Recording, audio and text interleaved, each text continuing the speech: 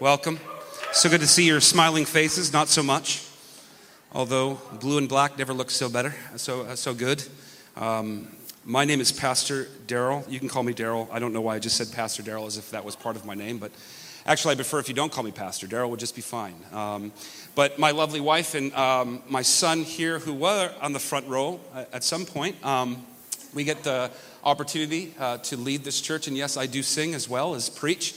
So bear with me. We're going to be starting a new sermon series, of which I'm extremely happy and excited about. It's called Managing Your Emotions, right? We got one person's pretty happy about that. Come on, how many know that we're to be spirit-led and not necessarily feeling-led, led by our feelings and our emotions? And too many believers struggle with being more led by their emotions than they do being led by the Spirit. And so God has an answer for this, and it's in His Word, and we're going to turn to the Word today to help us navigate through this sermon series. If you could, with me, just bow your heads, and we're going to pray and just open the service up, and this time of proclaiming God's Word up. We need His help. Listen, you obviously have not come to hear me, but you've come to hear, hopefully, from the Lord, and I believe that the Lord wants to speak. So we're going to invite Him to do such. Jesus, we do, not that you need one, but we invite you, Lord. And when we say we invite you, we're simply just saying, God, we want you here.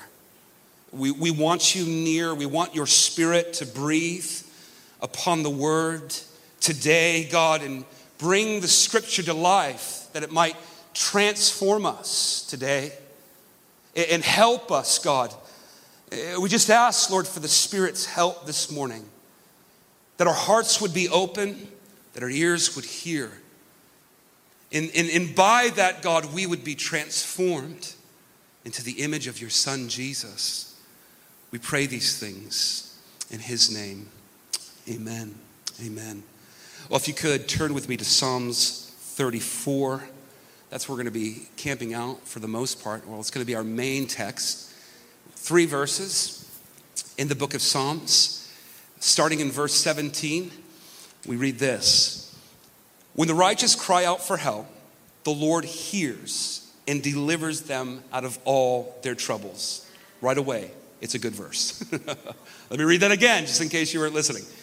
When the righteous, that is the people of God, cry out for help, the Lord hears and delivers them not out of some trouble, but all trouble. That's a pretty bold statement, David. This is the psalmist David. We read on in verse 18, the Lord is near to the brokenhearted, and He saves the crushed in spirit. Many are the afflictions of the righteous, but the Lord delivers them out of them all. Again, not just some, but all. Isn't that a good word today? I mean, if you're holding on to the grace of God, and things are rough in your life, man, a scripture like this just gives you hope, right? All of our troubles, He delivers us from all, not just some, but all. Let's just frame this a little bit here in verse 17 again. What happens when the righteous cry out for help? The Lord hears. The Lord hears us, guys. Wrap your Western mind around that for a little bit. I know we tend to be more fascinated by news feeds and Elon Musk and such, but how about the God of the universe hears the cries of the righteous? And what the word means by righteous is just the people of God. Listen, you and I, our righteousness are like filthy rags to God. But in Christ Jesus, we look pretty good to God. We look pretty good to God. We should take a moment. Matter of fact, we could take the whole service and just marvel at the fact that God hears His people when they cry for help. Man, I read that and it just gave me hope. God doesn't ignore us, right? He's not annoyed by us, right? He hears us, guys. He listens intently like a father listens to his son. And by the way, just a little disclosure, I am not a good listener to my child. I, as a father, get annoyed sometimes. I get short. But here it is. God is so much other than. He is so much different than us. He is so much different. Maybe if you had a sore, sour relationship with your dad, and you felt like he didn't listen or he didn't care when there was trouble in your life and when you had to bring things to his attention. But hey, listen, guess what? You have a friend in God. Come on. Toy Story 1 and 2 and 3. You got a friend in me. Come on, you love that song, Randy Newman? Brilliant. But God hears the cry of his people. And it's a specific kind of cry. It's a cry for help. How many have found themselves crying out for God's help in 2020 and the beginning of 2021? Listen, if you haven't, then you're probably not living. You should check your pulse. All right? It's been rather a rough couple of years. Well, I should say a year, and 2021 doesn't look all that much better. But God hears us. So not only does God hear us, but he delivers us.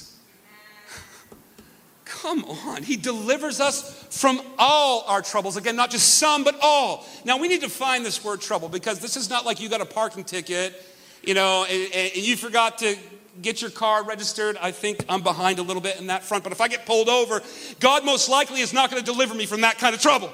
All right? If I get caught stealing, most likely I'm going to have a price to pay. That's not the kind of trouble that God's going to deliver you from. So what is this trouble that David is talking about? It simply means unfavorable circumstances. Anybody have any of those going on in their life? Unfavorable things and circumstances just aren't going your way? I have a couple. But more specifically, the emotional impact and effect that those unfavorable circumstances have on our mind and on our soul and on our spirit. Anybody ever feel impacted internally by some things that just you like, why did that happen? They may not have really interrupted anything physically, but in your heart, in your mind, and in your emotions, you feel it. You're just like, that's painful. This is what David is talking about when he means troubles. He's meaning that God will deliver your heart. He will heal your heart. That's what it means. Here's a couple other scriptures to just get our mind wrapped around this a little bit better. In Psalm 69:29, we read this from the psalmist David as well. But I am afflicted and in pain. That's not a physical pain that David's talking about. That's an emotional pain. Let your salvation, O God, set me on high. The psalm here in chapter 69 is a prayer of desperation. David is hated at this moment in his life.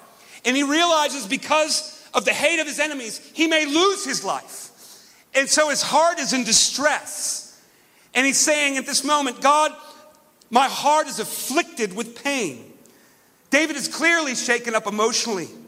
The word pain here means he was experiencing mental distress. Come on, anybody relate? Come on. I know this is a church we should be, I don't know what we should be doing, but, but anybody have those moments where just the things you're experiencing, the hardship you're experiencing, is just causing you mental, that is just no. So David was experiencing mental distress or mental anguish. Here's another one in Psalms 109:22. David says this, for I am poor and needy. Now, David was not poor. Financially, the guy was, doing all right. Okay, so he's not poor. So what kind of poverty is he talking about? Again, this psalm is said to be written when Solomon, if you remember the story, was after David's life. David became pretty popular in his time, and he was popular at one point than the king of Israel, Saul. And because of that popularity, Saul wanted him dead because he was more favored by the people. And so again, David he's distressed, he's in anguish, oh my goodness, like I am poor and needy, my heart is stricken within me. I mean, I can relate to that. Not that anybody wants to kill me, but I know what it feels like to be heart sick. And then Psalms 42, verse 11, we read this. I'm sorry if I yell. It's kind of like a family thing. My mom did it. Her mom did it. I married a yeller, and we just My son is a yeller. Nothing is really, we don't talk. We just kind of, hey! But anyways, Psalms 42:11. Just in case if anybody was wondering, why is he yelling? Like we're right here, he's got a microphone. Anyways, Psalms 42:11. Why are you cast down, O my soul? And why are you in turmoil within me? Hope in God, for I shall again praise him, my salvation and my God. Again, the focus of this psalm is similar to the focus that David has in Psalms 34. It draws attention, these three texts draw attention to the emotional impact. I guess that's where I'm trying to go. The emotional impact that unfavorable circumstances have on our lives as believers. And in that, we have hope. Unlike the world, we have a great hope. Why? Because God's aim is to deliver the troubled. Let me say that again because some of you should be clapping. God's aim, his goal, his focus, his objective, his mission is to deliver people like this, people like you and me. Let's use the Bible to illustrate this. But before we do, let's hone in again on the word delivered. What does that mean? Well, it simply means to be taken out of unfavorable circumstances and be placed into favorable circumstances. Is simply what it means. God takes you out of those hard situations and places you into good and glorious ones. Here's a little illustration of what I mean in Acts chapter 12. Is it okay if we use the Bible to define some of these terms? You guys falling asleep? I mean, this is the word of God. It's not the word of your friend. It's not the word of the news feed on Facebook and social media. This is the word of God. Here we go in Acts chapter 12, 5 through 11. We're using Peter's imprisonment as an example. In verse 5, we read this in the book of Acts. So Peter was kept in prison, but the church was earnestly praying to God for him. The night before Herod was to bring him to trial, Peter was sleeping between two soldiers, bound with chains, and guards stood at the entrance. Suddenly, the angel of the Lord appeared, and a light was shown in the cell. He struck Peter on the side, this is the angel, and woke him up. He said, "Get up." He said the chains had fell off of Peter's wrist. I'm sorry, my son's texting as I'm preaching, and it's coming up on my iPad. I was super confused. But anyways, verse 8, the angel said to him, "Put on your clothes and sandals." And Peter did so. Wrap your cloak around you and follow me. And the angel told him. Peter followed him out of prison, but he had no idea what the angel was doing was really happening to him at that moment. He thought he was seeing a vision. Verse 10, they passed the first and the second guards and came to the iron gates leading to the city. It opened by itself. That's amazing. And they went through. When they had walked the length of that street, suddenly the angel left, and Peter came to his senses. Isn't that a phenomenal thing? And this is Peter's resolve. He says, "Now I know without a doubt that the Lord has sent his angel," what? "To rescue me from Herod's clutches. And everything that the Jewish people were hoping to happen will not happen." Here's a little image of what it looks like to be taken out of prison, per se, in Peter's context, right? And be taken out of this pretty dire situation, being and possibly suffering at the hands of Herod and the Jewish people. He's quickly snatched out of that by the angel of the Lord. And he's taken out of prison and he's free. Notice with me, if you would, the prayers that are coming from where? The church. Doesn't that sound a lot like Psalms 34? The Lord what? Hears the cries of his people. I think it's interesting that in this case, it's not Peter who's crying out. It seems to be in the book of Acts. It's the church. And God is hearing the church. And God is responding to the church. Now, this is conjecture. But I don't think the people that day were praying for Peter to have just a good night rest. And some good food. And a nice bed to sleep the night in jail. I think they were praying for his rescue. I think that they were praying for his freedom. Again, it's not in the Bible, but I think we could put it there without becoming too heretical. So, God hears the cries of the righteous. God delivers them from their troubles. And then thirdly, the Lord is near to the brokenhearted, and he saves the crushed in spirit.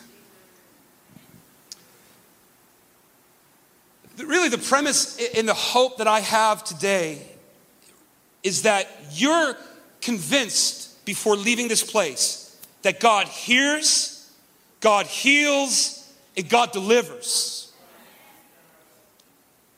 My hopes is that we can build this series in the next 3 to 4 weeks upon that truth when we're thinking about managing our emotion. And that is that we're not alone in this. That we can't really, even by our own strength, do that. We can't in our own white knuckling our way through like I'm gonna manage my emotion. We can't do that. It's by God's Spirit. And right here, God makes a commitment to do that. You hearing me? Like, you're not a victim, guys, today to your emotions. Why? Because God hears, God heals, and God delivers. Come on. I don't know. For somebody who's an emotional basket case, meaning myself, I take great joy and security and comfort in this. So God is near the brokenhearted. Why is this important? Why is this important? Hear me. Hear me. Because most of us think that God is anything but close when our heart is hurting. I feel as though sometimes in the church we just feel like God distanced himself from our pain. Listen, God did not distance himself from pain at all. He sent actually himself to the world to suffer many things that you and I suffer today, and even more gruesome things than we suffer today. So God, but anything withdraws and like, I can't take it. Not again, you emotional basket case. Can't you get it together? No. Why are you broken? Can't you just be healed? Come on, look what I did for you. No, that's not God. God says, I'm near to the brokenhearted. I don't know, I find great comfort in that. I find great comfort in that. Again, as an illustration, we want to use Jesus' story of when his good friend Lazarus died. Listen, at first, this may not seem all that remarkable to you. But when we kind of go over the scene and the story a little bit more, I'm sure it will become very remarkable and precious. Here in verse 33 of John chapter 11, says this, and when Jesus saw her weeping, and the Jews who had come along with her also weeping, he was deeply moved in the spirit, and Jesus was troubled. The Son of God. I didn't say me, I didn't say you, your best friend, or your mom, or your dad. I said God, the Son, was troubled. Don't humanize Christ that much.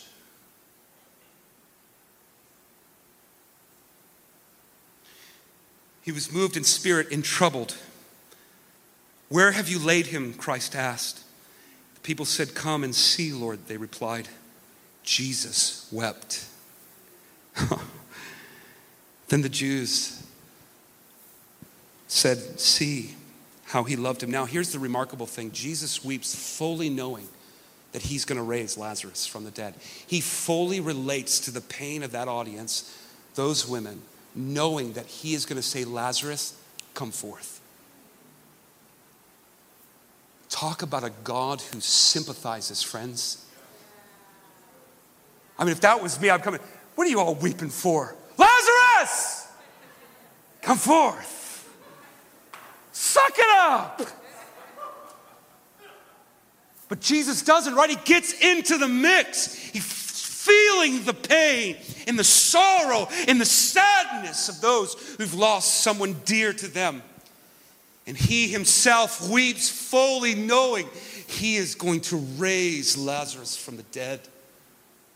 No, we don't serve a God who distances himself from our pain. Oh, we don't, guys. Come on. And if he sympathizes in that moment with those people fully knowing he's going to raise Lazarus from the dead, how much more will he sympathize with you and I in our pain and our struggle? That's okay. If we're going to clap, let's be committed to it. Thank you, Joe. Jeez, guys. Far too white up in this piece.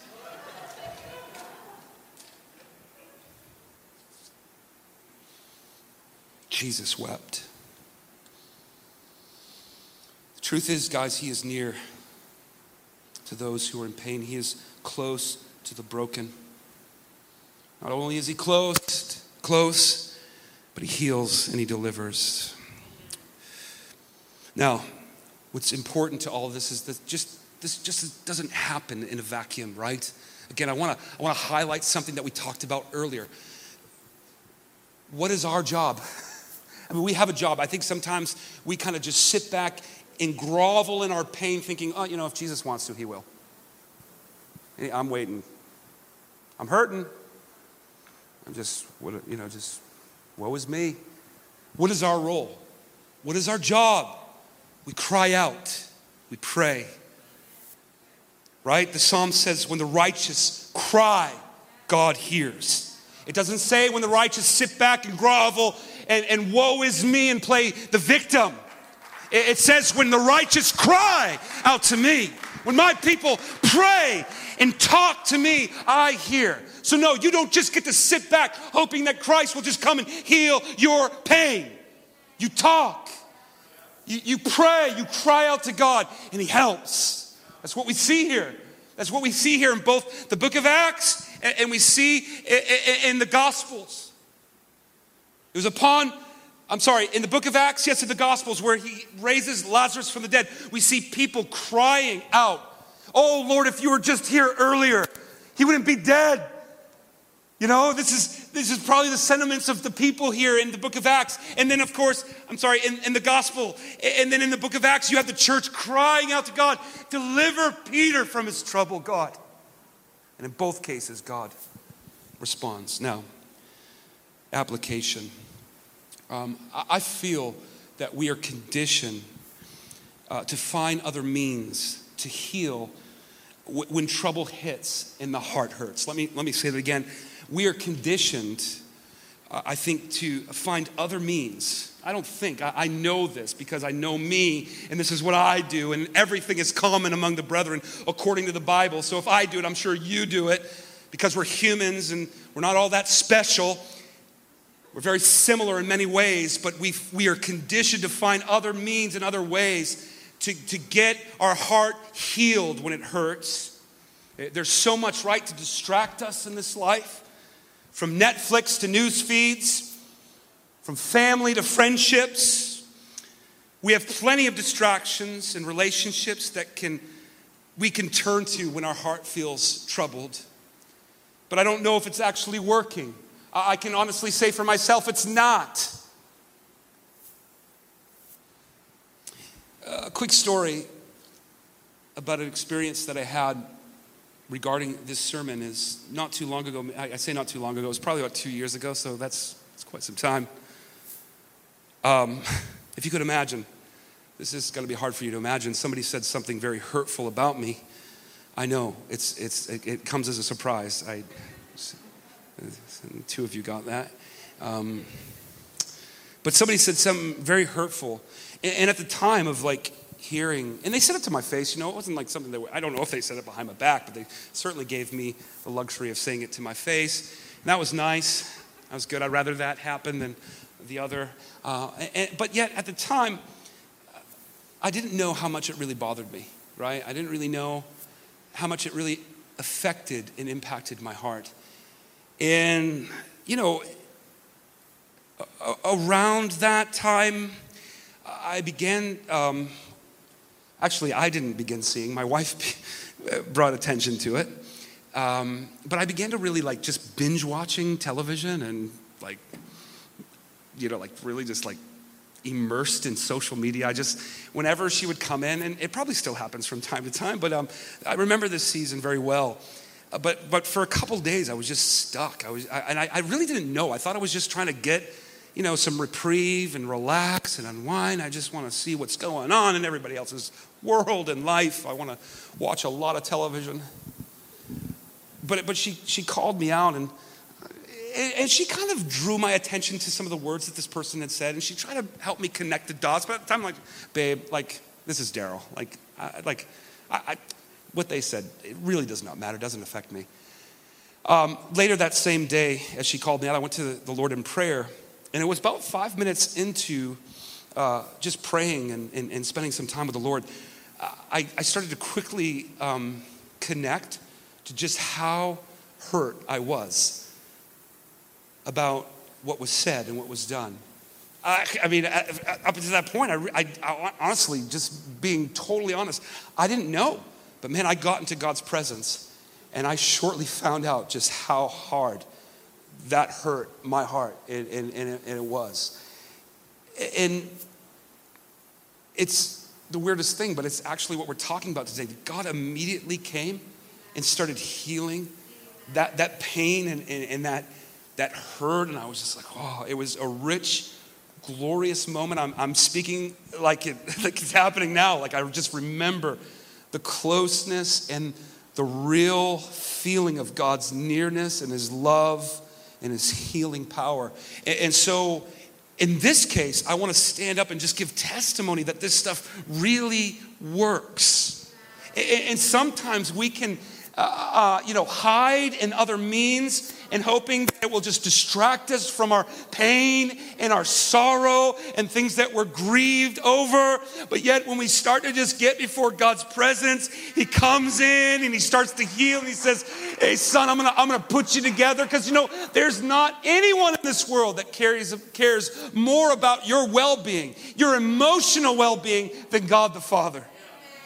And friends, let me tell you, the need for emotional strength, you may not know what that means right now, but we're hoping to define it these next 3 to 4 weeks. But the need for emotional strength, not the determination and the strength of, oh babe, I'm good, it didn't really bother me. That's false strength. That's not strength. I'm talking about God's strength.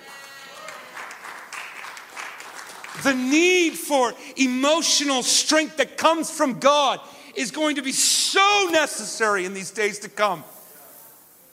We best learn by the Spirit how to manage our emotion, or these times are going to manage us. And it ain't going to look pretty, folk. And so it works. This stuff really works. Now, you're probably thinking, when is he done? I'm done. But before I get there, I want to just conclude with this, my hope. My hope is to convince you, as I've been convinced, that again, God hears, God heals, and God delivers. Our part simply is this: we have to come to him. I hope I've emphasized that, and I hope you feel that. I hope you leave with that today, that you have to get up from your couch. You have to put the phone down. You have to create space, and you have to get in the presence of God. It just doesn't happen because God wants it to happen. Of course, he could, but that's not necessarily the way it works. God has set it up in the way that you come halfway, in that you cry out and you bring your pain and your emotional bankruptcy and brokenness to God. Thank you, Joe. Thank you. So that's my hope. And this is my question. And this is where I want to leave it for today. My question is this: are you, meaning you, turning to the Lord in prayer for emotional strength and healing? If not, this week would be a good week to ask God those hard questions. Who or what are you turning to? It's good to take an honest assessment and observation of God, where am I in this? Who am I? Am I Like Pastor Darrell said, am I turning to you? Am I coming to you in prayer? That stuff is good. That stuff is healthy. And guys, this week you should be asking that question and allowing God to speak freely and openly to you and to challenge you. Maybe, just maybe, you're going to the wrong things. You're hearing the wrong people. And as a consequence of that, you are stuck. And God wants us unstuck. He wants us healed and victorious.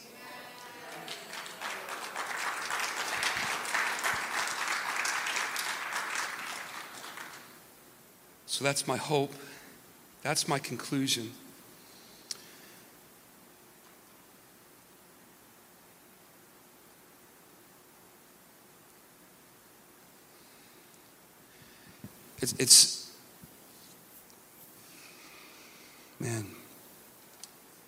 It's so necessary. It's always necessary. But I can't, in light of the times that we're in, this is always necessary, meaning the need for emotional strength and healing is always important and always something that we should emphasize and look for and look to God for. But man, in these days, the need is ever so great. And in the church, because, we're the people that are supposed to be what? Led by who? The Spirit of God. You've been given something that the world does not have, friends. You've been given something that Fox News does not have, that CNN does not have, that your favorite politician does not have, that your favorite artist does not have. You've been given the Holy Spirit who wants to lead. He wants to direct your path, and he wants to put your feet not on what the pundits say about things, not about what the newscaster says and what this news outlet says or that news feed says or this friend who's not saved says. He wants your feet firmly placed upon the rock of his Son. And so we're going to work to get there. We're going to believe that God is going to do some glorious things during this series on managing your emotions. Let's pray.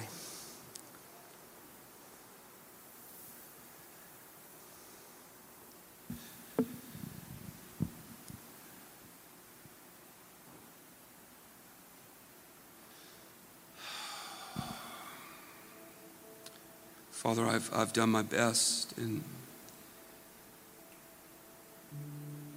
I'm trusting you on the rest. Lord, I'm trusting you to help us through this season. God, I'm trusting you to help us navigate through this word and to put it into practice, to not just be hearers but doers. I'm trusting you for that, God. I imagine that the word is falling on good ground, Lord, that's soft and ready to receive, and ground that will be watered over the week. But I imagine, Lord, that some seed is falling on hard ground, and the birds will quickly come and snatch it away. I